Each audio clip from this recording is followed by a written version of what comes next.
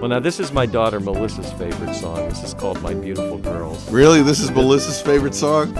Well, only because she knows it's about her and Kristen. That's funny. That's My Beautiful Girls are Melissa and Kristen. I figured that much. Now this, it's funny. This song really sounds, it sounds weird for me to say it, but this sounds like a Ken Navarro song. And I've had people say, it's their favorite song because it's classic me, But it's funny. This actually came from more of a Latin kind of place. And you know how it is when you write something and then you demo it and then you record it and then it's produced and mixed and finished. They have a way of going where they're going to go. You know what I mean? Oh, yeah, definitely. You can't always say this is going to... I mean, many times I'm successful. Keep it. I know where I want a song to go from the inception to the finished product. But sometimes they go where they're going to go. And bringing in other people, other musicians, and particularly the way that I bring you in, not just as a keyboardist, but as somebody who's co-arranging the keyboard parts, and as you know, there are many keyboard parts in some of these songs. Things are going to go where they're going to go and where they should go. And this one, to me, sounds a little, more happy pop than I think the way I originally conceived it, which was more of a Latinish. Believe it or not, it could have almost been another one of those 70s fusionish kind of things if I pushed it harder in that direction.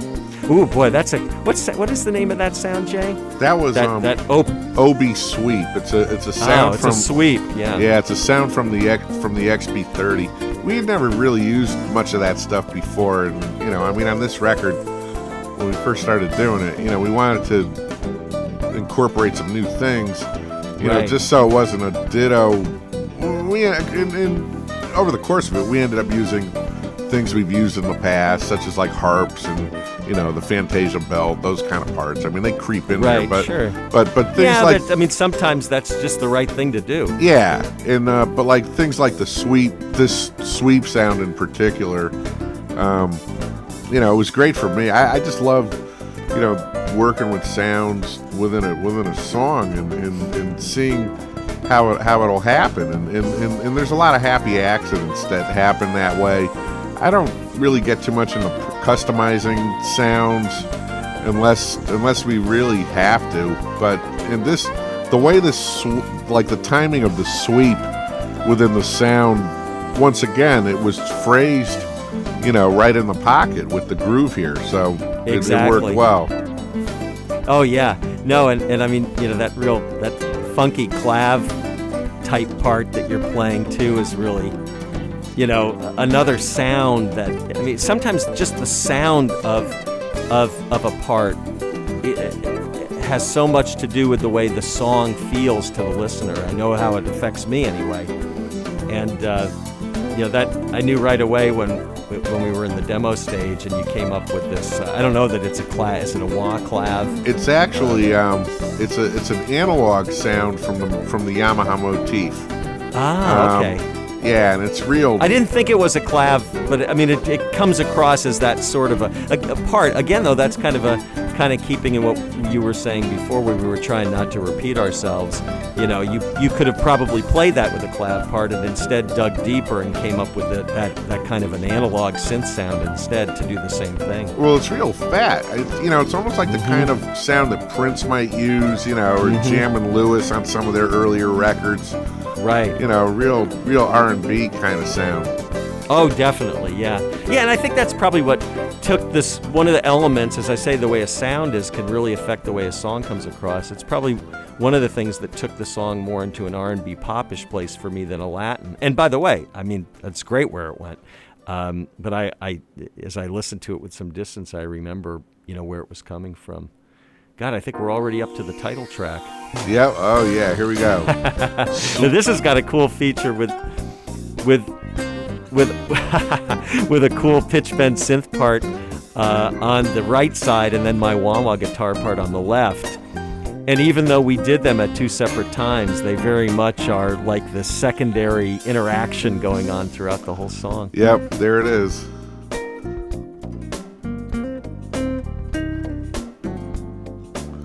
That's a cool analog synth part right there. Do do do do. You know. Yep. That's a great part. And I like in the Wurlitzer electric piano just gives it a vibe, you know. It's like a smoky, exactly, smoky R&B kind of vibe. I love that texture, you know, like the Wurlitzer like automatically takes you back to Al Green or something, you know, just Al Green or the Staple Singers, you know, just all those great classic R&B records. Right, exactly. There's the horns, those horns. Yep. Yeah, there's Rob's tenor again. I think I had him play tenor on 3 of these songs and soprano on 6 of them. Yeah, well, he's so great at both horns, you know. It's just he really is. I'm just kind of noticing this is that guitar octave texture where you don't play octaves, which I do sometimes, but where you double track it and you play one an octave lower than the other part. And it's an interesting thing because it allows you to get all these very specific articulations that can only happen by double tracking it. Yeah. I always like that texture. People have used it for a long time, but it still sounds fresh. Now this is one of the songs that I wrote with Roberto Valli, and this one really did. You know, we were talking about My Beautiful Girls, how it started out more Latin and went to more of an R&B Latin direction. This one was R&B from the beginning, and I think we just really took it there, you know, and stayed right on that track, you know. Oh yeah, yeah. And Blues and Gary, you know, by keeping their parts much about the groove, you know. And Kevin, you know, it's funny, Kevin's very meshed in on congas on this one, but it's important what he's doing. It's, you know. Yeah, God, you know, it's just, you know, the more stuff I listen to that doesn't have live drums and live bass on it, you know, I can't deal with it anymore. I can't deal with it either. I mean, I'm really aware, and it's fun. I mean, sometimes there are sounds that you get that way, you know, that are obviously not real, but are certainly, you know, great and exciting and put a stamp on a song. But I don't know. I mean, there's a give and a take going on with real players like this, especially when you have at least 4 of them playing at the same time. I mean, it's just, I don't know how you duplicate that with machinery. It's too much trouble, even if you could. Yeah, and I you mean, may as well use the great players. You know? And Gary's and Blues' playing is so of the genre that we're in, you know. Exactly. Now, but here we go in a completely different direction, and everybody sounds completely at home in this, you know. Yep. And this really is a very much alive thing. This is, for those who don't know, this is a song called Lakes that Pat Metheny wrote about 35 years ago. Or maybe, no, more like 30 years, I guess. Yeah. And we gave it a very updated treatment. Really, I don't know why, you know, I never quite understand why sometimes I always feel like I get a good sound on the nylon string guitar. But especially from a recording standpoint, but there's something about this song, man, it just sounds like a bell to me. I was really happy with how it sounded. Maybe because it's so open and you can hear everything about the guitar's color. Oh, yeah. Now, he played this on Solid Body. Oh, right? Yeah, it's very electric. He might actually probably used his Fat Body FO 175 because that's what he was playing back then. That's right. I meant his hollow body jazz guitar. Very electric, you know. And of course, you know, the nylon string couldn't be more acoustic. I mean, there's nothing. There's some reverb on this, you know, subtle, but it's all about, you know, the sound of the guitar and the playing. And of course, we're in this part of the tune that's just the really, really hard chord changes, and you know, I'm looking forward to us playing this live. Oh, absolutely. Absolutely. I mean, I gotta have to start practicing it again, though. yeah. I mean, to Me be as too. loose as I was when I recorded this solo, I was just loose. You know, I mean, I just had practiced it and thought the chord changes so hard and long that I was able to let go. Right here is like an example of that. I don't think I could think that. No, I love that part, but yet that part, you know, it's very it's a sophisticated kind of motivic playing, and it covers all the chord changes. I mean, it's all But right there. it's like it's all something like this is all about working so long at it that it becomes instinctive, and you actually forget everything. You work so hard so you forget. Yeah. You know what I mean? That's what that's about. Yeah, that was Now, this is the, you know, I don't know how nuts you were about this idea when I came up with it, but this is where we had your piano drop out so that I could just play acoustic rhythm guitar and have a soprano sax solo. And it's a very open texture, I mean, you know, and then we brought your string part back in for these B sections, I guess you'd call them. Well, it's almost reminiscent of you know, like when Stan Getz would make the records with Charlie Bird, you know, with no piano on them. I mean, it's Right, so right. it kind of brings you into that kind of mode for a while. I think it's gorgeous, you know. Well, I mostly in my mind it was like I want to have a big texture change, you know. Yep. And I also knew we were going to have a piano solo after this, an acoustic piano solo, and I wanted that to sound really fresh and like a texture change when it came back in too. Rob does some nice stuff here. Yeah, he reminded me of Wayne Shorter a little bit, just that kind of soprano playing a little bit. Yeah. Well, when he came in and played on the demo, which I always do before the real sessions I have him on, he had never heard this tune, and he was just sight reading. And he made he made mistakes. Anybody would, but it was surprising how much of the spirit that we ended up with on the final CD, you know, was right there in his first take, you know. And he does a nice ending here that leads into your solo. Yeah. It's a nice handoff. Oh yeah, definitely. Especially in a tune like this, it feels like a relay race to me, you know? And so that handoff when one runner gives the other one the baton is an analogy that I visually, I can see it when it happens. Yeah. I like that right there. Yeah, that was a nice line. That's what was fun for me, you know, to like really to learn this tune and get into, you know, the extensions of the chords like that right there. I love those alterations. Right. You know, and there's that triplet. Right? Yeah. That was something that I think that was a happy accident, because then Kevin followed you, like, you know, with an echo of it. Yep. This is a really, really nice ending. Very lyrical. And then back into that head. And as simple and as beautiful as this melody part that begins and ends the song seems, it is also extremely sophisticated. And if you listen to the bass part, I mean, there was a music teacher I know, a professor at a university. He looked at this sheet music and said, "This can't be right." Well, it's almost like trial and error reharmonization, you know? It's probably, and when you consider how young Metheny was when he composed it, you know, he composed this, I think, at a time in his life when he was doing those kind of experiments. And it's not always about rules. It's about what sounds good underneath the melody.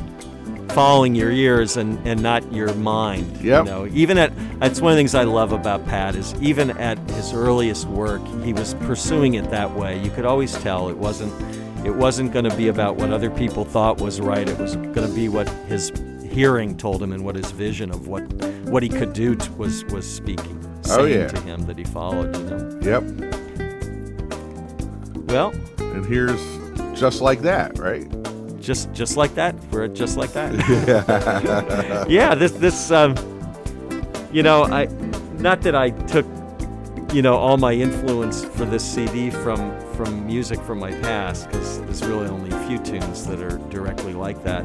But this is one that I'm not sure where the inspiration for it came from, but I can tell you that when we got into the keyboard parts and the actual recording and production of the song, the whole CTI, those old Freddie Hubbard, George Benson, Stanley Turrentine records kind of became an inspiration for the sound of this anyway. Yep. This is another one where it's got some really, really nice horn, keyboard horn parts that you came up with. But it really has a strong acoustic piano part, and really the acoustic piano is the keyboard in this song for me. Yeah, it ended up happening that way. I mean, I think when we did the demos, it was kind of hard to determine what was going to be, the main keyboard part. For a while it was Rhodes, and then I think the horns were always working pretty much. Mm-hmm. I remember that, because this was one of the first, I think, songs that I worked on, and there was a little bit of concern. I mean, I heard, the A section is a real pop tune, and I kind of, there's always a bit of trepidation starting a new project anyway, because sometimes you feel like you're competing with past projects you've worked on. Mm-hmm. And I mean, for you and I, Ken, I mean, after, 9 records now? There's a lot, there's a lot, there's a lot of history, and like, and we don't want to have the fans, think they're buying the same thing all the time. I mean, it's got to keep growing, and there has to be absolutely constant. Yeah, it's all about growth and continuing to explore new places. And I think you touched upon something a moment ago when you said that you heard that first section originally with more of a pop thing, and I think you came up with some nice parts for it, but it wasn't how I heard it. And I think that's an example of a time when I felt like, no, I don't want it to go off in that other direction. I want it to stay. I want it to stay in this other place where I conceived it. Remember, we were talking about with My Beautiful Girls how it did go off in some other places, and they're cool, and I think that's part of where people are always wondering what a producer is, Yep. And I think that's an example of it. Now, in my case, I wrote the song, it's my CD and all that, but that's an example where a producer, whether it's their music or not, says, hey, we got to be careful. We're going off in something that's cool, but it's not what I'm conceiving. You know what I mean? And so that's an element. Now, this guitar solo at the end is one of my favorite ones on the CD. Oh, I love this. It owes a fair amount, as you pointed out to me, to and I didn't even know it till later, to a great jazz guitar player named Pat Martino. You gave me a huge compliment when you said it sounded like Pat Martino playing a nylon string guitar. It does, man. And I didn't even mean to. I mean, I had no idea. I just knew that, this is what seemed like what I should do. But again, the roots of this solo. I remember we played a version of Sunny, and I think right. you would check out. You're right. You had checked out Pat Martino's thing. And right. My favorite quote was when you did "Flight of the Bumblebee." Is that gonna happen here? Is there a "Flight of the Bumblebee" quote here? Right. Well, your timing is perfect. Here it is. I love that. I'm still trying to learn how to play that quote in all 12 keys so I can incorporate it into more of my solos.